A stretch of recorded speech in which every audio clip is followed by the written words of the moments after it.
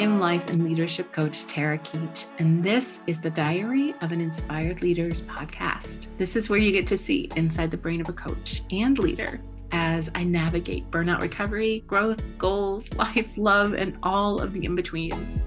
Diary entry number 3. This is a homework update from the last entry. And the questions that I asked myself, first up, is where have I not shown love to myself? These are my answers. I don't listen to my body all the time. Like when I sit on corporate conference calls for hours on end and I don't get up to pee. Like overeating because the food tastes great in the moment, but it hurts me in the end. It's like I don't value or appreciate the experience of taste that I've had so far.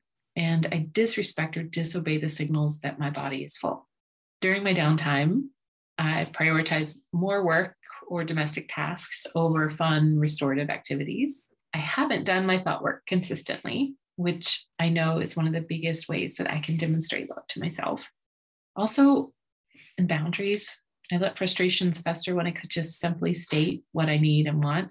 Instead, I let myself stay fearful of the outcomes or try to avoid a conflict and just put up with it or take one for the team for the sake of harmony. For the second question, what does love feel like? And how do I know when I feel it physically and emotionally? What does love feel like? Here are my answers. Like a swelling, lifting helium feeling that pulls my solar plexus up and rolls my shoulders up and back. In my cheeks and throat, I smile and feel kind of warm tingles, kind of get floaty all over. Seems brighter and warm. It's relentless. It feels strong and I feel secure. My answer to the last question, if I lived in love, what would be different in my day-to-day? And my thoughts went bananas here. My thoughts were like a torrent, super muddy thinking. I had automatic pushback to even doing this imagination.